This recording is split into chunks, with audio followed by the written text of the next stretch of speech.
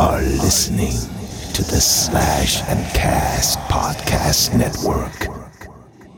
Enjoy the show. Alright folks, welcome to the Monsters, Madness, and Magic Podcast. I'm your host Justin, here with a quick word before we dive in. In this episode, I chat with veteran stage and screen actor Lee Arenberg about Pirates of the Caribbean, Pintel, filming abroad, character acting, Once Upon a Time, Seinfeld, the ancient history of acting, and much more. And also, if you feel so inclined, wherever you're listening to this, please leave us a review. Helps on the algorithm and such. Also, you can find us on pretty much every social media platform, YouTube, TikTok, and all that stuff. Just search Monsters, Madness, and Magic. If you prefer to listen on YouTube, I do upload full audio versions of the episode, and I also post a few video clips, if that's something you're into. Anyway, without further ado, here you go. The king and his men stole the queen from her bed and bound her in her bones. The seas be ours, and by the powers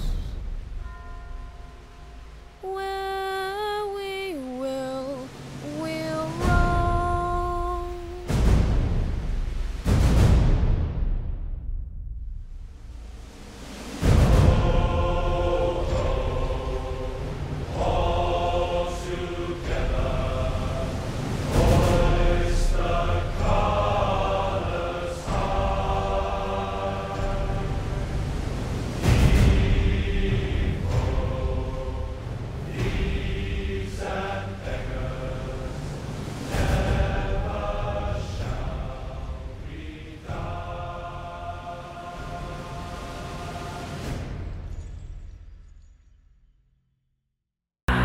Greetings, boils and ghouls. This is your comrade, the Crypt Keeper here, reporting dead from the sanctuary of the strange. Tonight's macabre myth is a fright-filled feature, one overflowing with monsters, madness, and magic.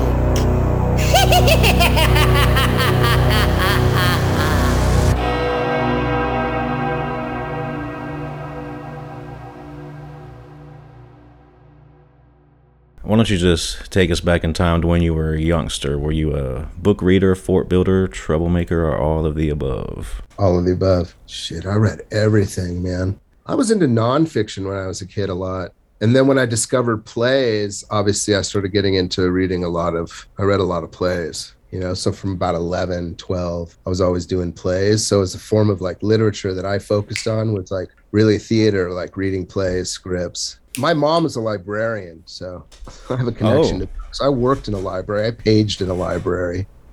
That's always been a dream job of mine. If that sounds lame, I'm sorry, but I've always wanted to work in a library, be a librarian. It just seems very cool. It's a killer job. Are you kidding me? It's underrated in our society for how important it does. And there's a social impact too to the library, but I'm huge into it. Librarians should be paid like movie stars. So were your parents into the arts at all? Were you kind of pushed in that direction, or was it kind of a natural flow? My parents were not in the business, but encouraged me and my brother and sister to do whatever, find our own way. Never discouraged my acting. Because I was always pretty good at acting. I think that gave me a chance. I was plucky when I was young and playing the lead roles when I'm like 13, Sherlock Holmes with glasses and a fro. But yeah, my parents were real supportive. You need that. You need a support unit to make it in the arts. So like the finals hurdles into becoming a professional, that they couldn't help me there at all, ever, for anything.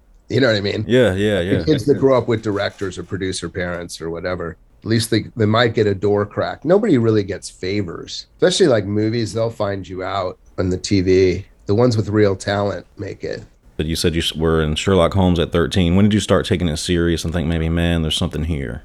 after college. Turning pro was when by the time I turned pro, I was doing theater though, right? So I started a theater company I did a lot starting in my junior high, which we had back then, 7, 8, 9. So that's your 13-year-old Sherlock Holmes under the Baskervilles. I take it by the timbre of your accent, Sir Henry, that you've spent some time in America.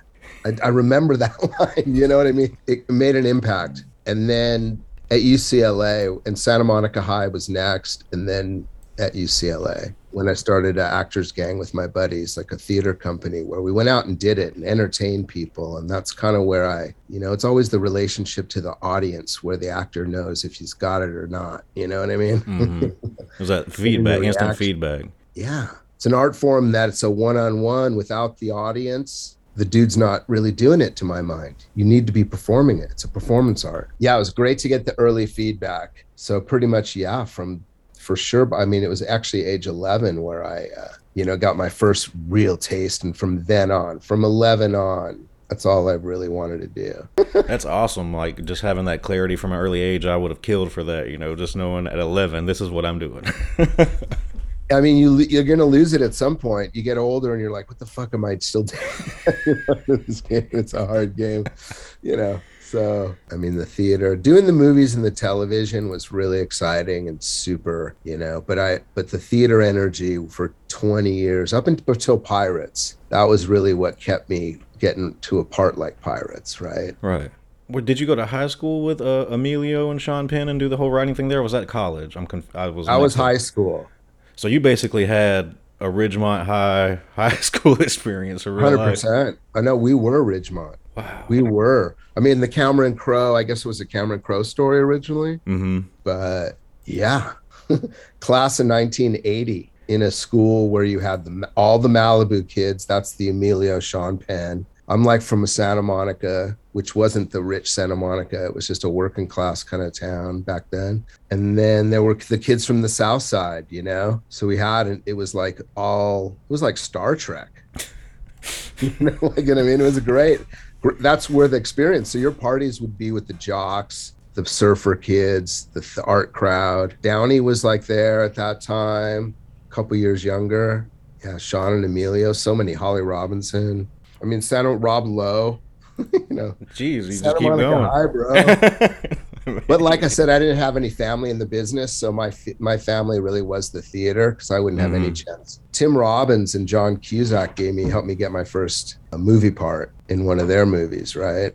So Tim Robbins was going to school there too? At UCLA. Oh, okay. Gotcha. Right. So I graduate the high school. I worked with Emilio, and Emilio was my buddy. He was in my class. He wasn't even an actor when I met him, right? He was on the track team with my brother, and I sort of was the actor guy. Like when Quadrophenia was a thing, I used to go around with the trench coats and the stock suits. I was like a student politician. It's crazy. But Emilio and I met, and then we had a free period, and we used to do like readings together, like cold readings. Like he was way more on track to be a real actor because, he had the real connection. I was like so close I could taste it, but I didn't have a way in, right? So, but I was going to college anyway. Yeah, those were good days, dude.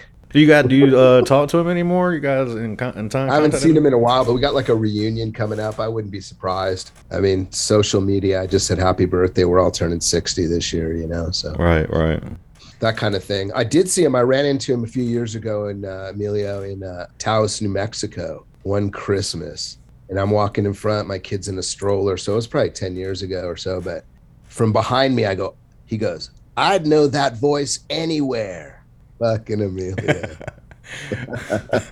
New Mexico too. That's Billy the Kid country. That's his town. Yeah. He's right there, bud. I mean, like I think he has a place out there. Wow. Maybe not in Taos, but somewhere closer to Santa Fe, maybe. So that play that you guys all did together, you, Emilio, and Sean, do you remember much about the details, like what it was about? Yeah, of course. I wrote it with Emilio. It's called The Echoes of an Era. We were always looking for a show to do together. Like there weren't that many two-handed like men's shows for us. So there was this one we were trying to do called Daddies that some guy wrote in the 70s. We never got that up there, but we wrote when Martin did like Apocalypse Now, it changed everything, right? Everyone was so into it. Like to be an actor, you had to go to Nam in some way, Yeah. And so the play Echoes of an Era was, I played a recruiting sergeant, and he played he was like a vet maybe or something, wounded vet. Somehow we had like interviews with some guy. I mean, it was weird.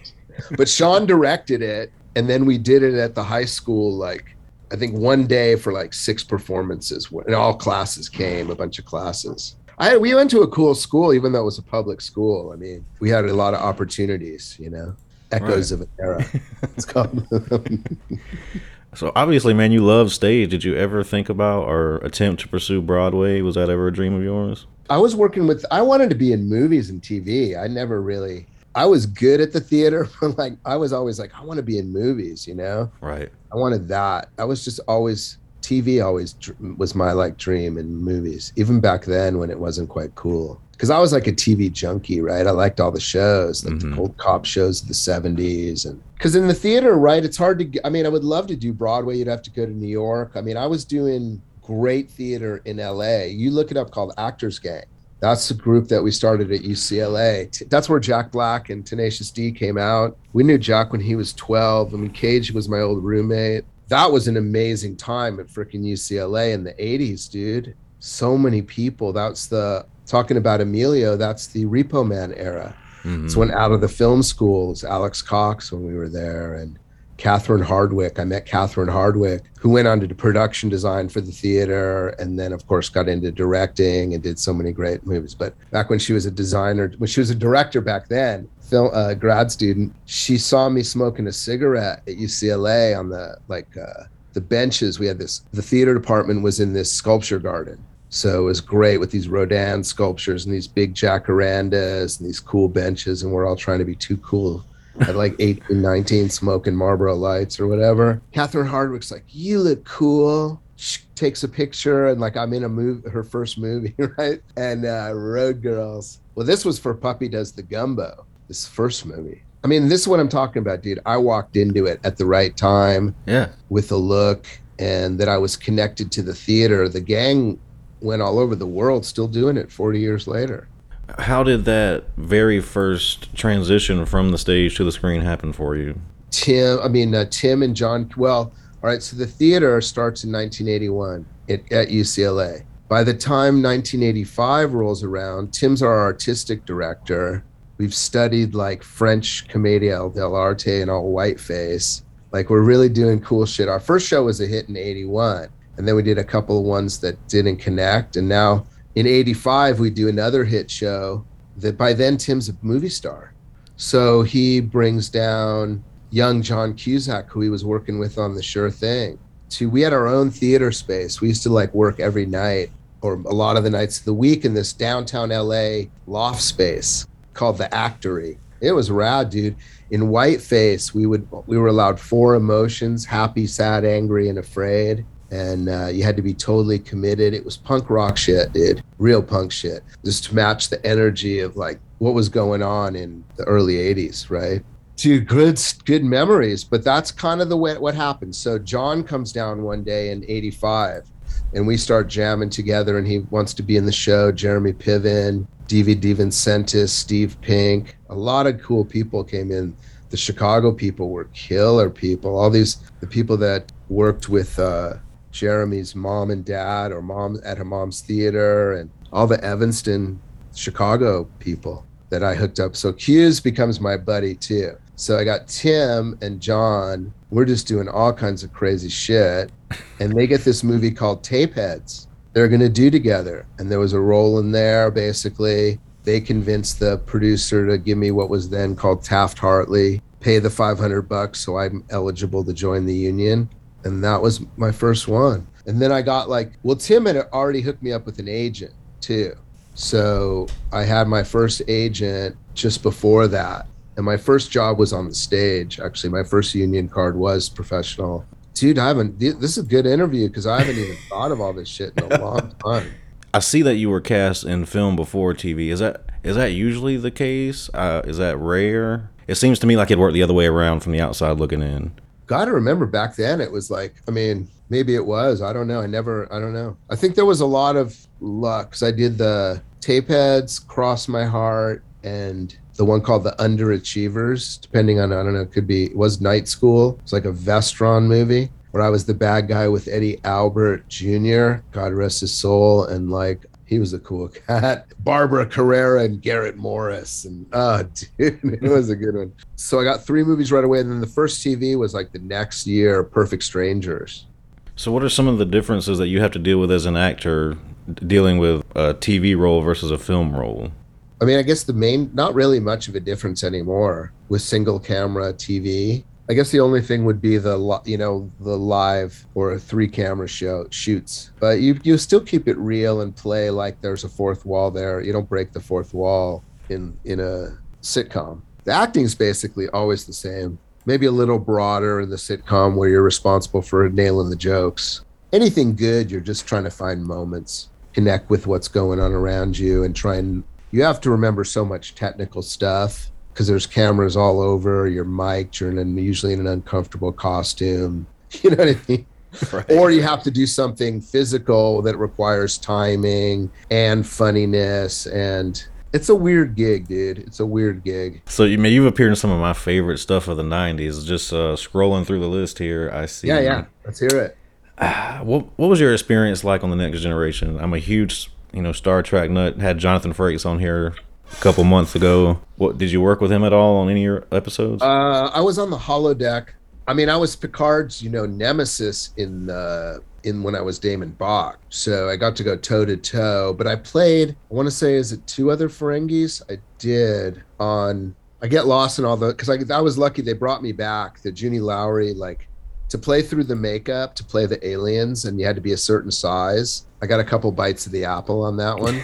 And played a couple different characters, but oh my God, Next Gen was killer. I mean, I want to say the best thing about it for the guest star, probably the young actor like me, was it paid good because of all the makeup time in the chair. Because I know Armin Shimmerman had to go through an ass ton of makeup for his roles. Oh my God, yeah. That makeup sucks. And if you're one of the stars, Armin's one of the great dudes ever. He was so cool to me, but that was Deep Space that I was like with him, right? But I had a chunky monologue in the Grand Nagus episode, and he was like, dude, let's run it as many times as you need. Real actory, cool thing to do. The hardest thing in this business is being a guest star. I've heard that from several folks because, everyone else has their role going and they've done it for years, and you're just kind of the new guy. A lot of it's the relationship with the crew and just the energy, right? Like you want to as anytime you work, you want to connect to the crew. They're the most fun people usually on the shows a lot of the time, right? So that's the hardest thing. You're deprived of that. Everyone has these relationships, and you're coming in. As my career progressed, they would know me from other things, or I'd work with them, and that made all the difference. Right. But yeah, being a guest star is tough. But the Star Trek shows were very cool to their guest stars. I had a great time in all the universes with all of them. That was one of the best jobs of my career, and then it's been one of my best jobs since it's passed because of the great fans. Those are collectors. I mean, for us, we like to sell our pictures and tell our stories and feel like valued, part of that world. And frickin' You'll get that from Star Trek all day long. Dude, they're the number one. Yeah, number one for sure. I'll agree with that. Well, they really are, because, I mean, I think there's other things that tie it as a number one, but I mean number one as they were the first fandom. It's been around for 50 years, 60 years or something like that, right? Longer. 70, yeah. I don't know when they got it together to do the original. The woman that she tried to bring it back and then started the first conventions based on her name, and she's super famous. All due respect to Star Trek, they created all the convention world and all that stuff. Now I'll probably get crucified by our listening audience for not remember this specific episode of Tales from the Crypt you were on, so maybe you can help me refresh my memory. Oh, for crying out loud? Yeah. I kill Katie Seagal. Let me click on that one. She's my accountant. I'm a scheming nightclub owner, Marty Slash. I know exactly the one without looking now. Yep. Sam Kinnison's my conscience. Basically, it opens up me in the doctor's office going, I'm hearing this voice in my ear. It's a ringing. The doctor's like, oh, it's just the rock and roll. Maybe turn down the music, Marty. Oh, killer. That was a good one, too. It's the only time I've ever been like a number one on the call sheet. Really? Yeah. The only time in my whole career. So that was a good one for me. I like that that people liked it. Now, I know Because a those. lot of times it's about getting trusted with the ball, bro. It's just like you want to get the ball. That's the thing. Like I don't get trusted. I don't get given the ball that much. So you got to take advantage of it when you do. It's that everyone, even the people you think are like, everyone's waiting for the phone to ring in Hollywood, baby. Did you? I know they shot those scenes separately, but did you see John Cassier or interact with him at all on that? Do you know that I want to say, I like to say I know John because we have definitely interacted. I want to say, I don't know if I met him on the set though, but I met him again. You got to imagine this was like the young Hollywood, that scene in Hollywood around then, like the late 80s, 90s, early 90s. All the auditions, you'd see everyone like Hollywood, like you'd go to one thing, you'd see like, you'd run into John Cassier, you'd run into Right. everyone that was on the hustle, because we all were like hustling to get commercials and whatever we could. They'd have these, you go to Warner Brothers for a TV thing and they'd have all the Warner Brothers shows casting the same day. Mm-hmm. So you go in the waiting room back then and there'd be like 25 actors you knew. It was cool. But John's amazing, right? I love him. Dude. Had him on here as well. He actually voices our intro for the show. While he was on here, he did his one-man show, Wizard of Oz, and went through all the voices and everything, and it's one of the most hilarious things you'll ever see. See that? You think I'm not that fucking talented. I'm not that talented. Did you know he won Star Search with that? He was on Star Search and won the big shebang with his one-man Wizard of Oz performance. Dude, I always remember Jeremy Renner coming on that MTV acting show. Yeah, I think he won that thing. So people made a career. So I don't like that. But Cassier's otherworldly. He's like one of those. I mean, he's super talented. I looked at who you had on your show. Mm-hmm. Saw Frey. But you've talked to a lot of people that I know and respect big time. Hey, You're legit, bro. I was impressed. Like you've landed some good conversations. Well, thank you. I don't know why people say yes. They just do. And I talking about and asking questions like, or even talking about, are you a book reader or guy? I like it. It opens up interesting conversation. Right. Then I try to keep it interesting. I know you guys talk to a lot of folks, get asked the same questions, and inevitably I'm going to ask some of them, but we just try to keep it to a minimum. Yeah, I like it. All right. So we're sticking with the 90s here. We're still there. Seinfeld, you were on very early, and then I think you came back later as the same role. What was the differences in the show? I was on there season 3 when it became a hit. It had become a hit right by the time. I mean, I didn't make it a hit, obviously, but I think it was that season that really, the end of season. By season 2, it was water cooler show, and then by season 3, it was like a 40 million, like a must see Thursday, big experience, right? You had to watch it to have the conversation, right? And by season 8, it was a juggernaut thing. Yeah, even bigger. But I think by season 8, I think then Jerry was running it with Shapiro, and Moss. Larry David was gone. Jerry was like the number one guy. I love that show. Are you kidding me? Yeah, I could fall asleep watching Seinfeld every night. I pretty much did for years. I'm a fan. Yeah, it's a brilliant. It's one of those. It still gets you. It still can make you cringe. It was just brilliant. Those guys are the coolest. Did you hang out with them at all after shooting or anything like that? No, but I've run into Jason a few times over the years. Always, the dude's the coolest guy. Love that guy. Always will give you a what up from across the crowded room, and he's legit. But I haven't seen the others, since. So, but I was honored to be on that one. That was a good one. I held my own too, man. Love that. Yeah, you've hit some big shows, man. Just your resume in the 90s is pretty insane, just in terms of the level of shows you've hit. Yeah. Roseanne. Yeah, oh God. Roseanne, although I was on one of Roseanne's Halloween shows. So I was the ghost of Halloween. I was in a sheet, but I remember holding her hand and, oh God, Rosie. That was a good one, dude. I know she was probably wild back then, too. Baby. I did the Tom Arnold, too, show. I did a thing with Tom after I was on the Rosie show. I played a newsstand guy on his little HBO thing. I got I'm a character actor, bro. I'm a newsstand guy. The real thing is the gruff guy with the heart of gold that and half a brain usually. Well, it depends because the good stuff, the 90s, we'll keep going, dude. You're crushing it. I want to hear what else you liked in the 90s because I hadn't thought about Rosie in a while and Tom and I was in a fucking sheet. I got pissed at that show was the last time I ever told anyone I was on TV. Really? Well, because I remember they digitally altered my voice. So when you watch it, you don't even know it's me giving the performance. Wow. And for an actor, that, you know, I was in a fucking sheet. So I really wasn't I should have never taken the part. Right. I wanted to be on Roseanne and play this character. So then they like changed my voice. I was like, what? Did you know that they were going to do that going into it? No, I didn't. I didn't know till I watched it and had to deal with, oh, was that you? Is that you on the thing? I go, that's the last fucking time I tell you. Damn.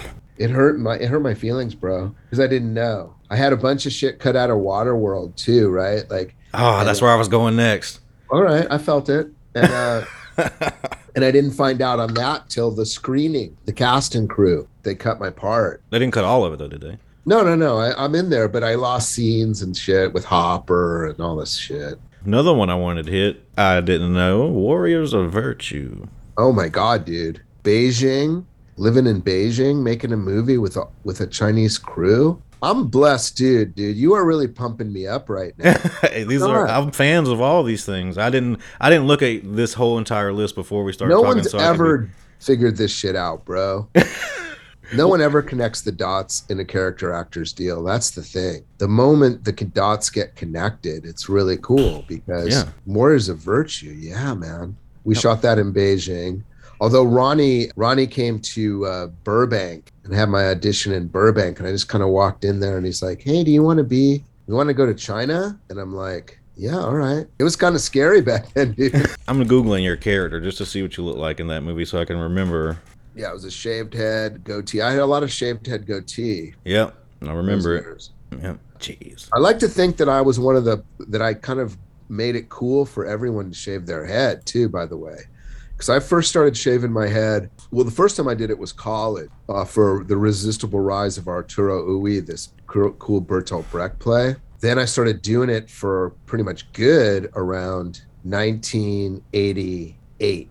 Summer of '88 for this part I did in Chicago with Cusack and his theater company there for a while. Yeah. So for all these years, I got the shaved head, kind of the goatee, and I'm not I played some bikers, like comedy bikers, like on Step by Step and all that. Mantos in Warriors of Virtue. I'm a lot of frickin' frack bad guy roles. Yeah. I'm like, it's set up the double act I did in Pirates. I've been part of a lot of double acts. Warriors of Virtue was a double act. I did another one in V.I. Warshawski, The Big Little, a bunch of Big Littles, you know. I was half watching the Warriors of Virtue trailer off to the side because I think I remember you from the trailer, but I couldn't remember exactly. I don't know that I was in the trailer. Being in the trailer was a big deal, and or a trailer, a chunk of the trailer. Because I do remember that character very vividly now that I've refreshed my memory. Yeah, you probably know it better than me. I haven't seen it in a while, but I can remember being in China way before anything, like 95 maybe that year. Was it 95? When did it come out? 96? 96, that's what it says here. Oh, 95. 97, sorry. Yeah, 97. That's when it says the release was. Okay, so maybe it was 96 then that I was there. But changed my life forever as a traveler, as an actor, living for 3 months or more in Beijing. Was it a culture shock when you first got there to adjust? Yeah, it was trippy, dude. I mean, the hotel was owned by the army. It was the whole thing, man. It was a culture shock for sure. Did you have any sort of maybe sideways interactions that made you worry at all? No, because the first guy I met, this hotel had like 7 restaurants and like 2 nightclubs. It was a big hotel. The first night, I make some friends on the movie, and then we're just kind of wandering, like looking around what to do in the hotel. And we see this black kid in a all-white suit. He lights up the biggest, fattest fucking joint, and he lights it and he hands it right to me. But I was like, I'm not touching that fucking shit. He goes, relax, man. This is the Django way. My dad's the ambassador from Uganda. And I was like, what? And then he's like, yeah, you're in this area where anything fucking goes, as long as you don't go into the city. Because the foreigners, everyone's watching you and they don't care, basically. It wasn't decriminalized. Everyone was an ambassador. Yeah, right. First bits of business. You got to remember that Tiananmen was just a few years before. So that went just down the street from this hotel. Okay, so this is the area we're talking about. The Silk Market, where all the Embassy Row, the Django Way area. I mean, there was a TGI Fridays there, but not a lot of capitalist infrastructure in communist China. Obviously, yeah. Right. And then Deng Xiaoping, who was the leader, he created these economic free zones where you could do commerce because he knew that they had to get the economy going like it is now. So this was the roots of that. But, oh shit, dude. I remember they would have all these really cool like food sellers on the street in front of the hotel. And one time, I think it was Boris Yeltsin was the leader at the time. I remember the cops coming through, and because our windows looked out over it, clearing them all out so that Boris Yeltsin didn't see any of that on the road to the Tiananmen. But you're in the thick of it, like history it was right there. Incredible. It was beautiful. It was amazing going to the Great Wall, hiking up to see that thing before it was all touristed out. Because you got to do, that's the best part of like the movies and now TV is going to these locations. Right, seeing the world. And tell stories and be a good representative of Hollywood and this is what we do as actors is arguably it was choral stuff, but Thespis was probably like 2,600 years ago, the first guy that ever stepped out and did lines solo. It's an ancient art form, the storytelling.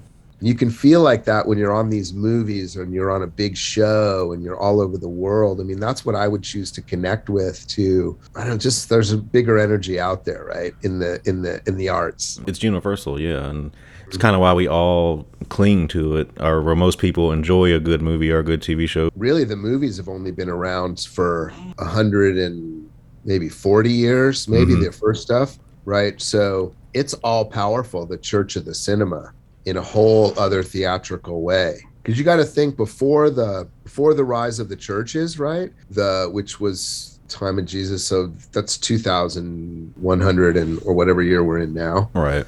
2022, right? So a couple thousand years ago, the churches started and they were telling they had their stories. And for 2,000 years, it was no actors and dogs allowed. We weren't allowed the sacred experience. Before that, it was sacred to society. Actors were. Then suddenly we were only left with the profane. Into the Renaissance era, in the Dark Ages, there was medieval plays. Actors could go around and tell stories, Bible stories, medieval plays of heroes. But yeah, when the movies came back, that was kind of the revenge of the actor in a weird way. I like that you think about it like this. So sorry to interrupt you, but this is sort of how I feel that it needs to be approached, if that makes sense, or that how I would approach it if I were an actor. Yeah, because it is like you say, it's ancient. I'm trying to tap into, on the best days, like every good performance there ever was, as if they're all out there. You're throwing that out there. The audience tells you whether it's art. We just give the performance. The movie camera, you have to do it more internalized. The theater, you're doing this performance for the back people in the back row in the cheap seats need to hear what you're saying because they really want to be there. They're all the way in the back. So while we're on this subject, what is your personal best theatrical experience? Do you remember like being a kid and seeing King Lear or something and your eyes lighting up? Or I have this. No, I was always a doer more than I was always in a show from when I was always in the show. Meeting Sir Laurence Olivier was probably my biggest young actor boner. He was my friend's dad. Richard Olivier was a classmate at UCLA and one of the founders of the gang with me, the theater group with Tim, because we were all classmates doing theater. So Richard was a young director and I was an actor, obviously, and he directed me in a show called Next Time I'll Sing to You. And it was allowed one performance because he was he might have been a sophomore at that time, maybe still a freshman. I think sophomore. Right. And his dad came. So the man. Yeah. So that moment, performing for Laurence Olivier and the classmates, because I was young. I'd already been in some shows in college right away. That was the meeting him, right? So we're in the Westwood Marquis Hotel in Westwood Village after the show. So we're at UCLA. Now we've gone to the hotel bar restaurant. Sir Laurence, so nice to meet you. Call me Larry. Oh, Sir Laurence. That's Larry, dear boy. All right, Larry, whatever, right? Fucking it was Larry. Just he was the cool, like your cool grandpa. The waitress comes over. Drinking age is 21 in California, and I'm 19 now. I'm probably still 18. What do you guys want to drink? I'd love a gin and tonic, please. The waitress is just about to card me when Larry goes, gin and tonic. What a marvelous way to start the afternoon.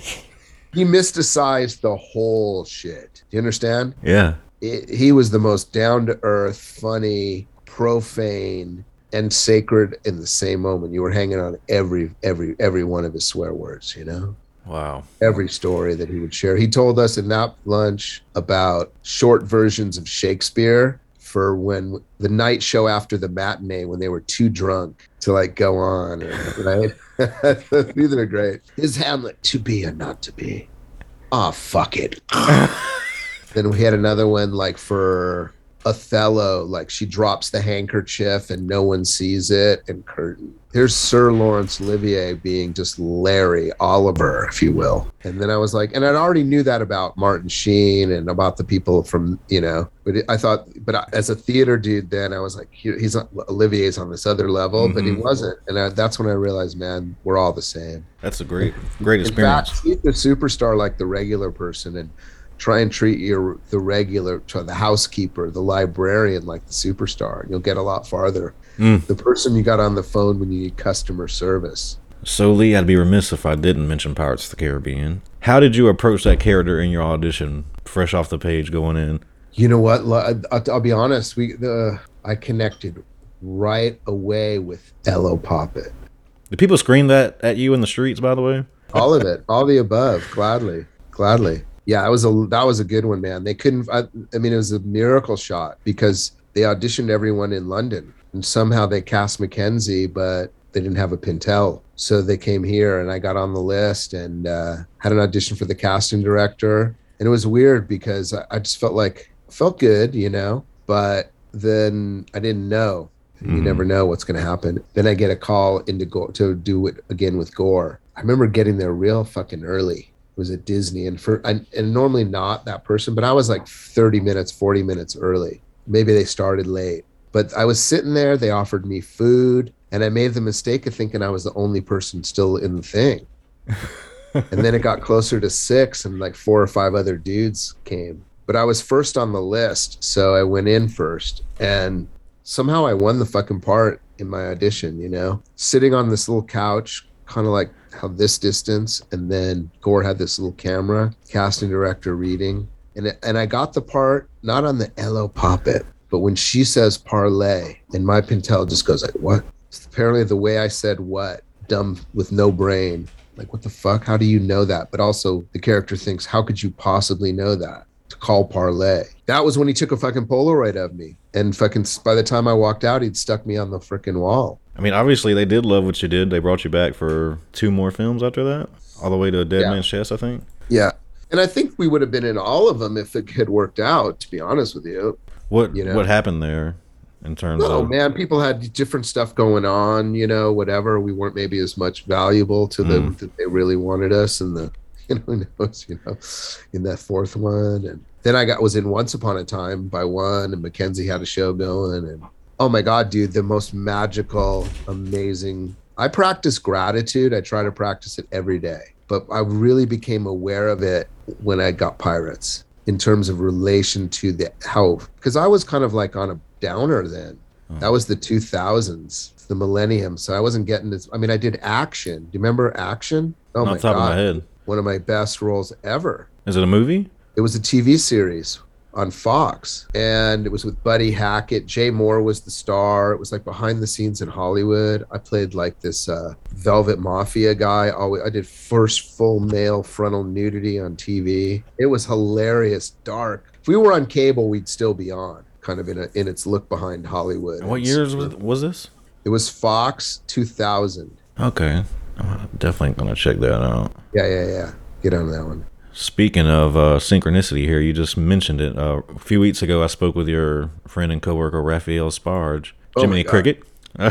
And he pointed to the Once Upon a Time writers, one of their hallmarks, and the direction they gave him with his character was keeping it real. Was that basically what you were told? I was actually never told that, but that was the key to it. A director, David Solomon, was doing a lot of flights back and forth, LA to Vancouver, because if I was in, I was up there, and if I wasn't, I was home, basically. And I ran into him at the airport early on we were still shooting season 1, but it was on the air and had become a hit right away. And he says to me, he goes like, I don't know how you do it. Meaning Ginny, J-Mo, Lana, Bobby, right? In the early part of the show, Joshy, all the stars of the show. How do you say those fucking corny lines like that and land them, kind of thing? And it's like, it's the honesty of the writing. At the end of the day, the truth is what you need, to make it work. And that was so fun, dude.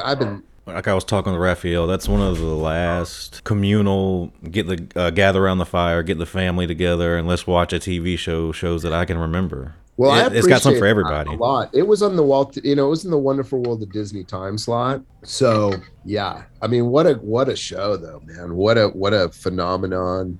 I mean, both Pirates and Once, huge. That connection to those with that Disney fan base, connecting to, and then obviously the meteoric rise of some of these characters, Jack Sparrow, Lana's evil queen. Best acting advice you've received in your career. Do you remember who gave it to you? I've gotten some good stuff. Don't always know where I got this one from though, because the real important thing to always remember is like, the pay you for the waiting around and the acting you should always do for free. I mean, I come from like there's no small parts, only small actors kind of school. It's like some of that was early theater stuff. Really stay humble. We're in the business of connecting. Don't take yourself too seriously. Always take the work more seriously. Those were the most fun sets. Those were the shows that were hits, where everyone was working hard. The crew works 10 million times harder than the actors, But trust me, it's not easy to execute under that fucking pressure. But I think the best advice that I got is always just to remember how, lucky you are to be there. There'd be a million people wanting to get in your shoes. It's your job, though, to bring it. Be dynamic, be bold every time they roll action. When the director, you can always give it a different way, give them a bunch of colors and make it hard for the editor to figure out which one to use. What's the most challenging role you've ever had? Is there one that maybe had you pull your hair out, you lost any sleep over? There's always stuff within everything. For the most part, no. If you do your homework and you're prepared, it's hard enough getting the job. I usually would say the next job, the one you haven't got, is always the hardest job in acting. Waiting for the next opportunity, not knowing if it'll come or when it'll come. Right. So that's always the actor's dilemma. There's great coaches out there. I get myself in a great opportunity. I make sure to get my coach on the horn and have someone work it with me so that you show up prepared. I want to say one of the best pieces, going back to your thing before, I clicked in on one of the best acting advice things I ever heard was Anthony Hopkins say that he does his lines 200 times aloud in the hotel room before he goes to the set. I don't know how he does 200. That's a lot, but it was the repetition that allows you to be able to play, putting in the work like you would in the theater. When we were doing a play, we've done it so many times. You probably have done it a couple hundred by the time opening night hits. So there is something to be said about getting it into the DNA level. Yeah, make it muscle memory, essentially. Correct. And that was, and I read that in the newspaper, a little independent newspaper, where it said that Anthony Hopkins was teaching an acting class at a laundromat. He was staying in Santa Monica, and there was like a dance studio and a coffee place and this laundromat. And I don't know what kind of the story. I might have got that wrong. But. So have you seen any movies that have moved you recently? It's interesting because I got to get to the movies recently. I have watched a few movies lately. I'm trying to think what have moved me. I mean, I watched The Wild Bunch. God, it's like it's a Sam Peckinpah. It's just one of those. It's a revisionist Western. First one to really kind of depict like the violence on a level more like what we saw in Saving Private Ryan. But it's just more it's a changing of an age. The revisionist Western is always set when like the times are changing, modern life's moving in, they're squeezing the cowboys. That was the last thing I saw that I hadn't watched maybe in so many years. And to watch like Ernest Borgnine and William Holden and these old movie stars, I'm always humbled by their, the movie game, just before everything changed in the 70s. So these are still the 60s and they're totally different, Right. I always enjoy going back and watch older stuff. My wife and I have been going back and rewatching the original Twilight Zone, and that's something that my father and I grew up watching Twilight Zone. Rod Serling, can listen to his monologues every night. I can remember, I don't think I watched the originals. I was too young, but I grew up watching the reruns for sure. Mm-hmm. Yeah, I'm way too young for the originals. I definitely watched the reruns.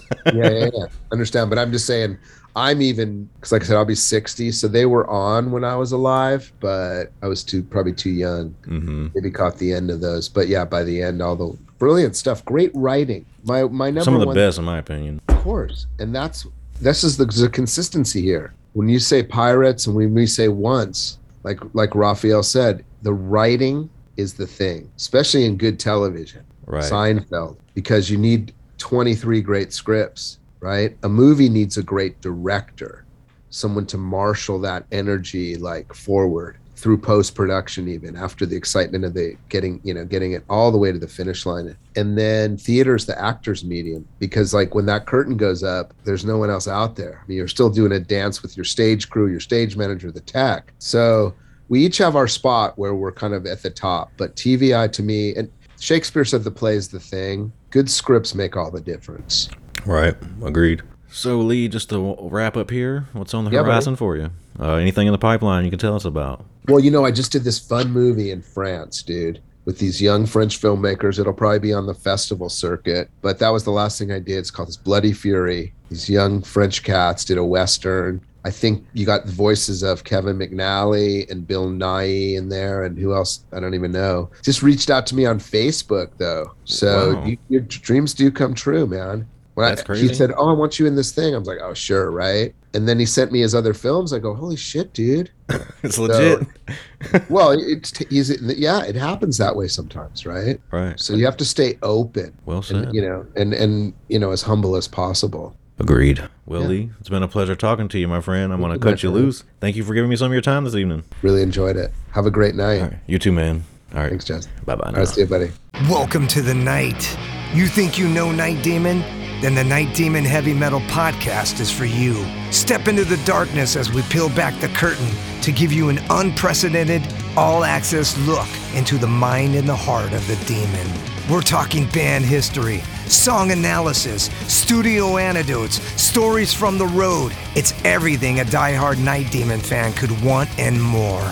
This is the only place to learn the inside scoop, the deep dive trivia, the untold tales from the band members themselves and those closest to the Night Demon story. Need more? The Sacred Night Demon Crypt will be pried open to reveal demo recordings that have never before seen the light of day, all with in-depth commentary by the band and the people who were there for the writing and recording process. This is a gold mine, a treasure trove of all things Night Demon. Head over to nightdemon.net or wherever you listen to podcasts.